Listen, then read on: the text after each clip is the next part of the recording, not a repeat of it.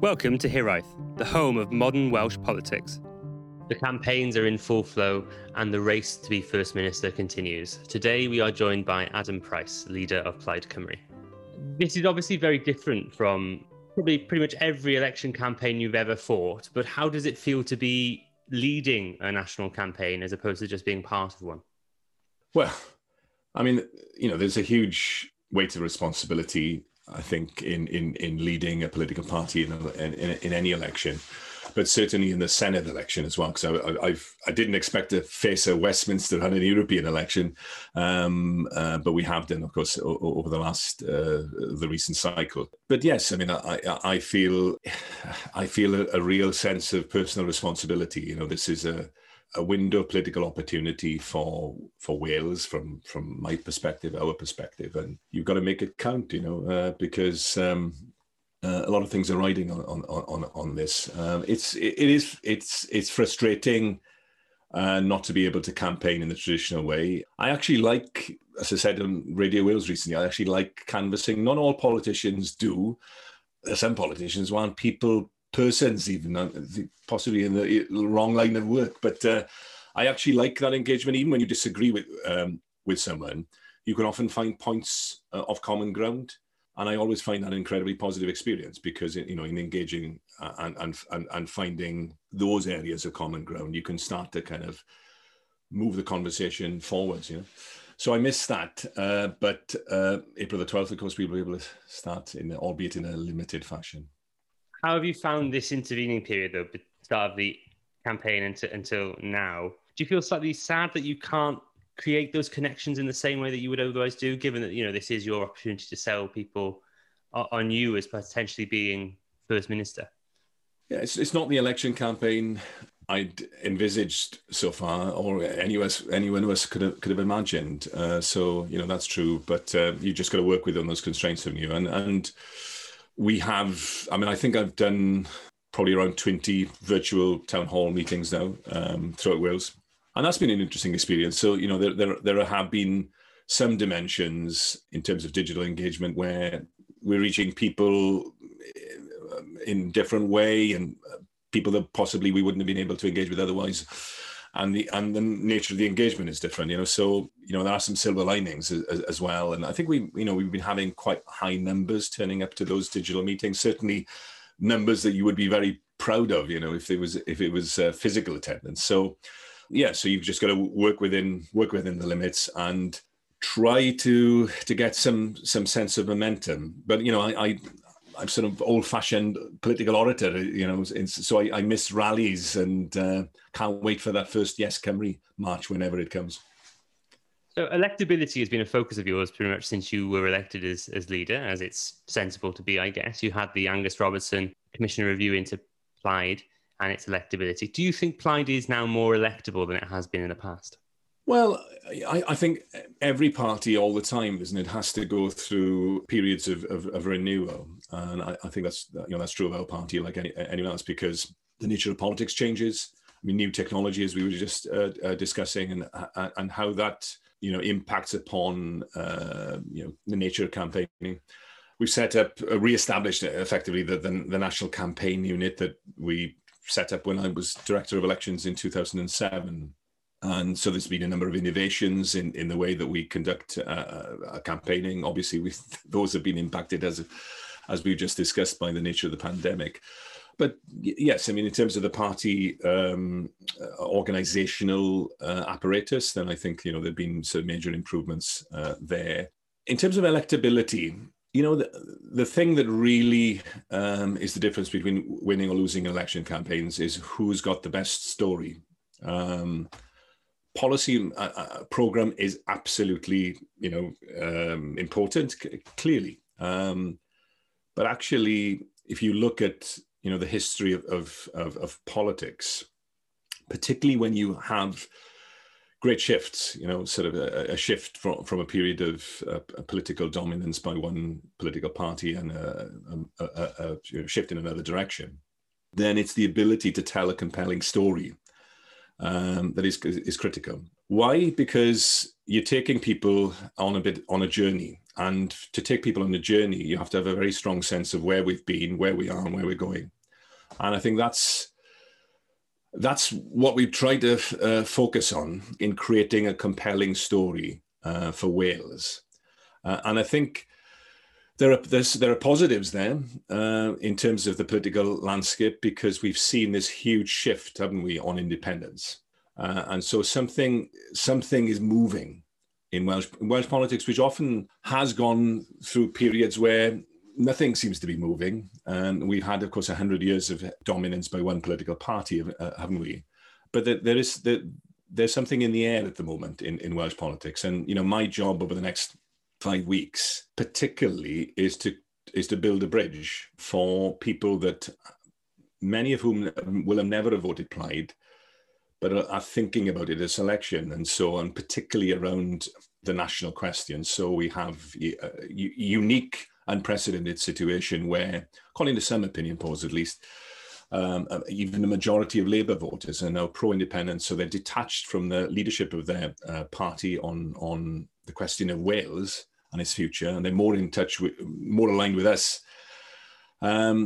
But they haven't voted for us historically. So how do we create that bridge for them to come and join us? And it's telling that story about Wales and a compelling vision which can inspire them and give them a sense of hope as well, which is probably something that we need now more than ever, isn't it? I was just about to ask you about the growth in Yes Cymru and support for independence, but there hasn't been an equivalent jump applied. Why do you think up until now people haven't been willing to vote for Plaid, even if they believe in independence, or even indicate that in support for opinion polls? These opinion polls that show up to half of Labour voters supporting independence don't show a jump in support for Plaid Cymru at the same time, do they usually? Yeah, I hope that's going to change, obviously, over the next few weeks. And anecdotally, certainly, I can sense that something's happening, and particularly amongst younger Labour voters, and many of them are very strongly pro-independence, have traditionally allied themselves with the Labour Party, and you can sense that there is an opening there. And the question is, in politics, is can you make the most of that opening? And I think that we've got a great platform to do that in this election, because we are offering a very radical programme, which is clearly to the left of Labour, the Labour Party in Wales. The fact that I'm having an argument with the First Minister about free school meals and extending free school meals, it's kind of strange in many ways.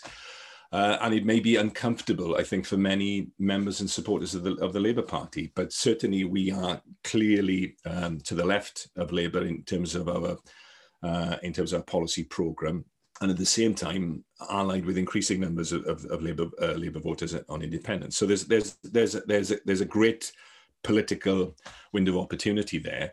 What's happening in the opinion polls is kind of interesting, isn't it? Because certainly at least the last couple of opinion polls, they show us up on last Senedd election, but we're still, 9 or so percentage points behind Labour. So that's the kind of that's where we are in that. But they're showing an increase in our Westminster vote, and almost the traditional situation where our Westminster vote was considerably below the Senedd vote. That seems to be coming to an end. So the way that I interpret that is a lot of Plaid tactical voters, which would traditionally split their ticket, between Westminster and Senedd, are now clearly voting for Plaid, deciding we're going to vote Plaid in all elections. As political scientists talk about salience, don't they? And the importance of independence as a decisive issue is rising. And so a lot of those voters then are deciding, well, we're going to vote for Plaid right across the piece, which means that our vote is solidifying, and it's getting closer to 20% at the Westminster vote as well, which means that we've got a very, very strong base at a point where actually The other two parties are very, very fluid, in terms of almost depending on weekly events in the pandemic. Yeah, you can see the Labour and Conservative vote going down. Plaid is like slowly creeping up on this very, very solid base of support. That's not a bad place for you to be in going into an election, because you know that basically your support is solid and you want to get across the gain line.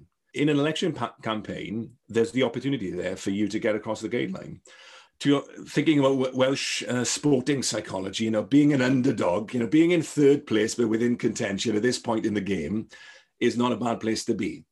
Wales, in many sporting contests, wins in the last few minutes of the game. And so I've always thought that if we were going to do well, it was going to be a closing argument weekend when people decided. Obviously, a lot of postal voters will have already happened, but particularly our vote is strongest amongst the younger demographic. And it's those voters that are more likely to be turning up on polling day to vote that are going to be critical to this election. And I think it could be a version of 2017 Westminster result, where Jeremy Corbyn's Labour Party did much better than expected because of the so-called youth quick. If young people, and of course there are more young voters at this election because of the 16 to 17-year-old enfranchisement, if young people turn out at historically unprecedented numbers at this Senedd election, then Plaid is, I think, in the running for a very, very good result indeed.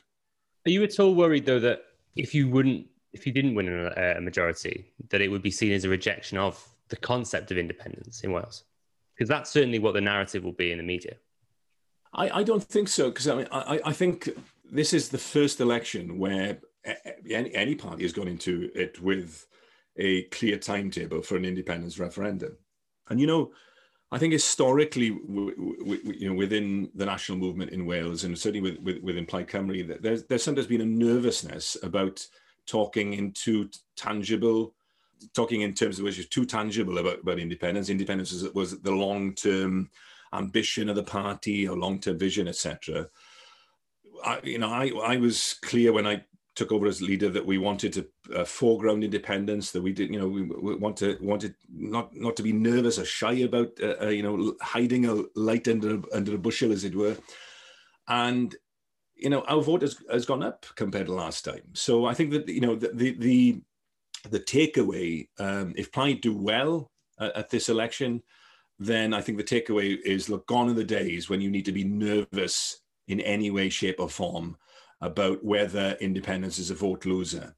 Independence is a vote winner, if you wanted to look at it in those narrow terms, because of the nature of the level of support in any case. Yeah, I think that this election is going to be critically important in terms of mainstreaming independence as a key issue. And, I look forward to the debates and having that discussion. I'd like to talk about a couple of your pledges, if possible. You talk about reforming council tax.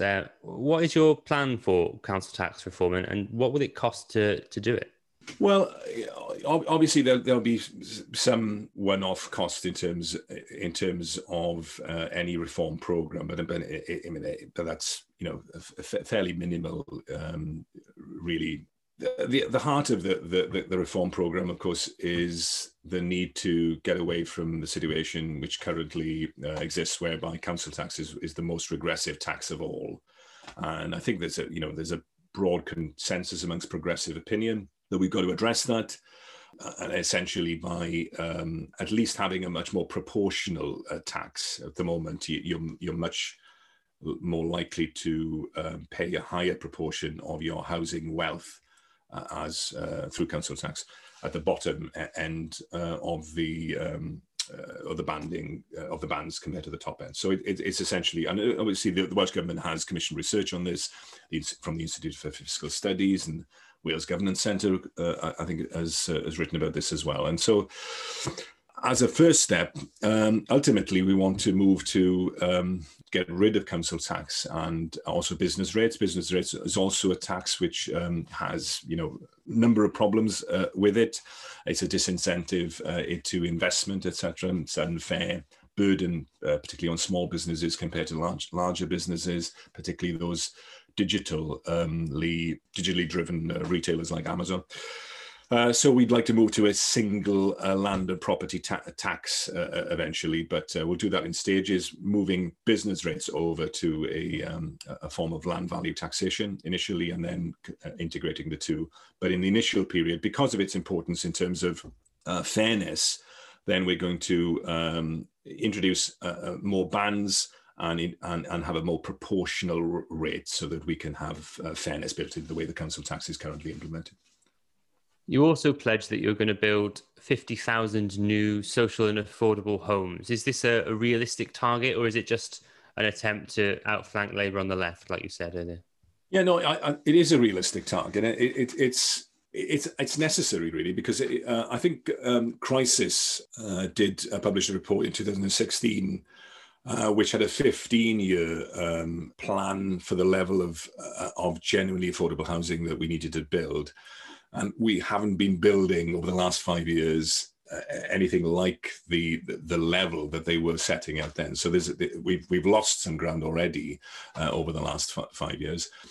And when we think about the situation where we've got 67,000 families on housing waiting lists in Wales, I mean, that's the figure from December. We have to be building at this rate in order to end the housing crisis in Wales. We're not going to be able to end the housing crisis through large developers, Persimmon, Taylor Wimpey, and all the rest of it, building houses which are, by and large, out of, way beyond the affordability of people on average wages in Wales. So it has to be driven by the public sector, building at a scale which we admittedly we haven't seen in terms of genuinely affordable houses to buy and to rent since the early 1970s. We have done it before. We did it in the early 1970s. That was when there was no devolution in the Conservative administration at Westminster. We did it in the early 50s when there was no devolution and a Conservative government at Westminster. So, if we were able to do it under those circumstances in the past, then we have the capacity to do it.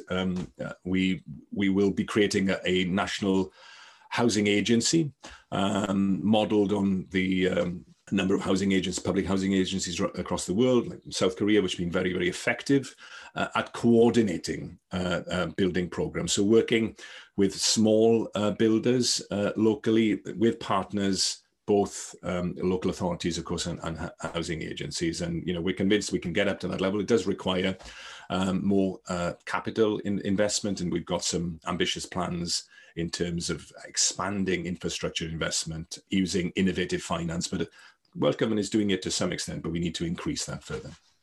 Obviously, it's not your desired outcome, but do you think there is enough common ground between you and other parties in Wales to form a coalition if required?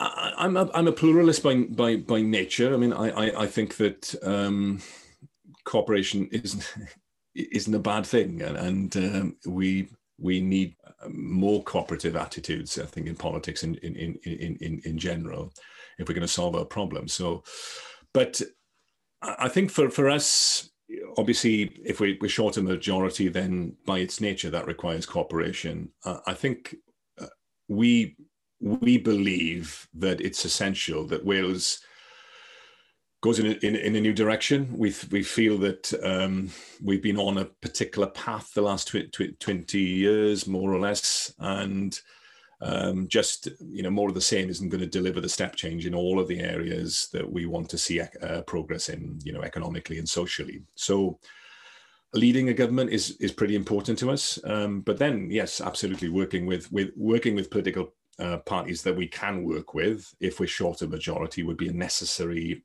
element in that. But there is this important distinction, isn't there, between being a junior partner to a party that's been in power for over 20 years. And with the best will in the world, really, there's a natural tendency, isn't there?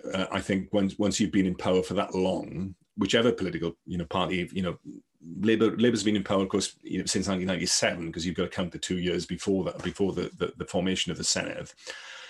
Political parties run out of steam; they run out of ideas, and I just really sense that is the core problem in Wales at the moment. Is there's not even enough critical challenge coming from within the Labour Party.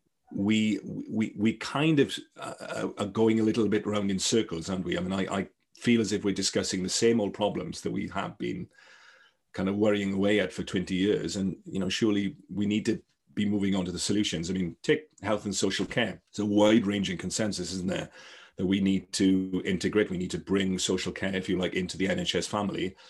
Well, why are we still discussing, the diagnosis? Why aren't we actually implementing the prescription, the cure to that situation? And that's repeated right across the board. And that's why leadership change is important, because it's only through leadership change, I think, that you can get a change in the ideas and the vision that's going to drive a genuinely transformational program. What do you think the major challenges facing Wales will be in the next Senedd term, and why do you think you are the right person to take them on? If I got to choose just one, then I would say that we need to absolutely shift our entire economic model. So in essence, Wales, in terms of its economic strategy, has been following one idea for the best part of 50, 60 years, which is checkbook economics, luring in inward investment, which comes for a while, creates some jobs, and then often disappears. And that is not going to deliver the kind of economic change that we need, which is quality jobs in every community in Wales. So we've got to change our economic model to one which is grounded in the idea of building up our own locally owned, domestically owned enterprises. And that's a kind of an absolutely radical shift in direction and in terms of priority. And that's got to be the core. We've got some of the language of that in terms of the foundational economy, but in practical terms, it's still a marginal idea within an economic policy from the Welsh Labour government, which is still very much along those traditional track. So that is going to be the core in terms of the policy priority, because from that, so much else flows.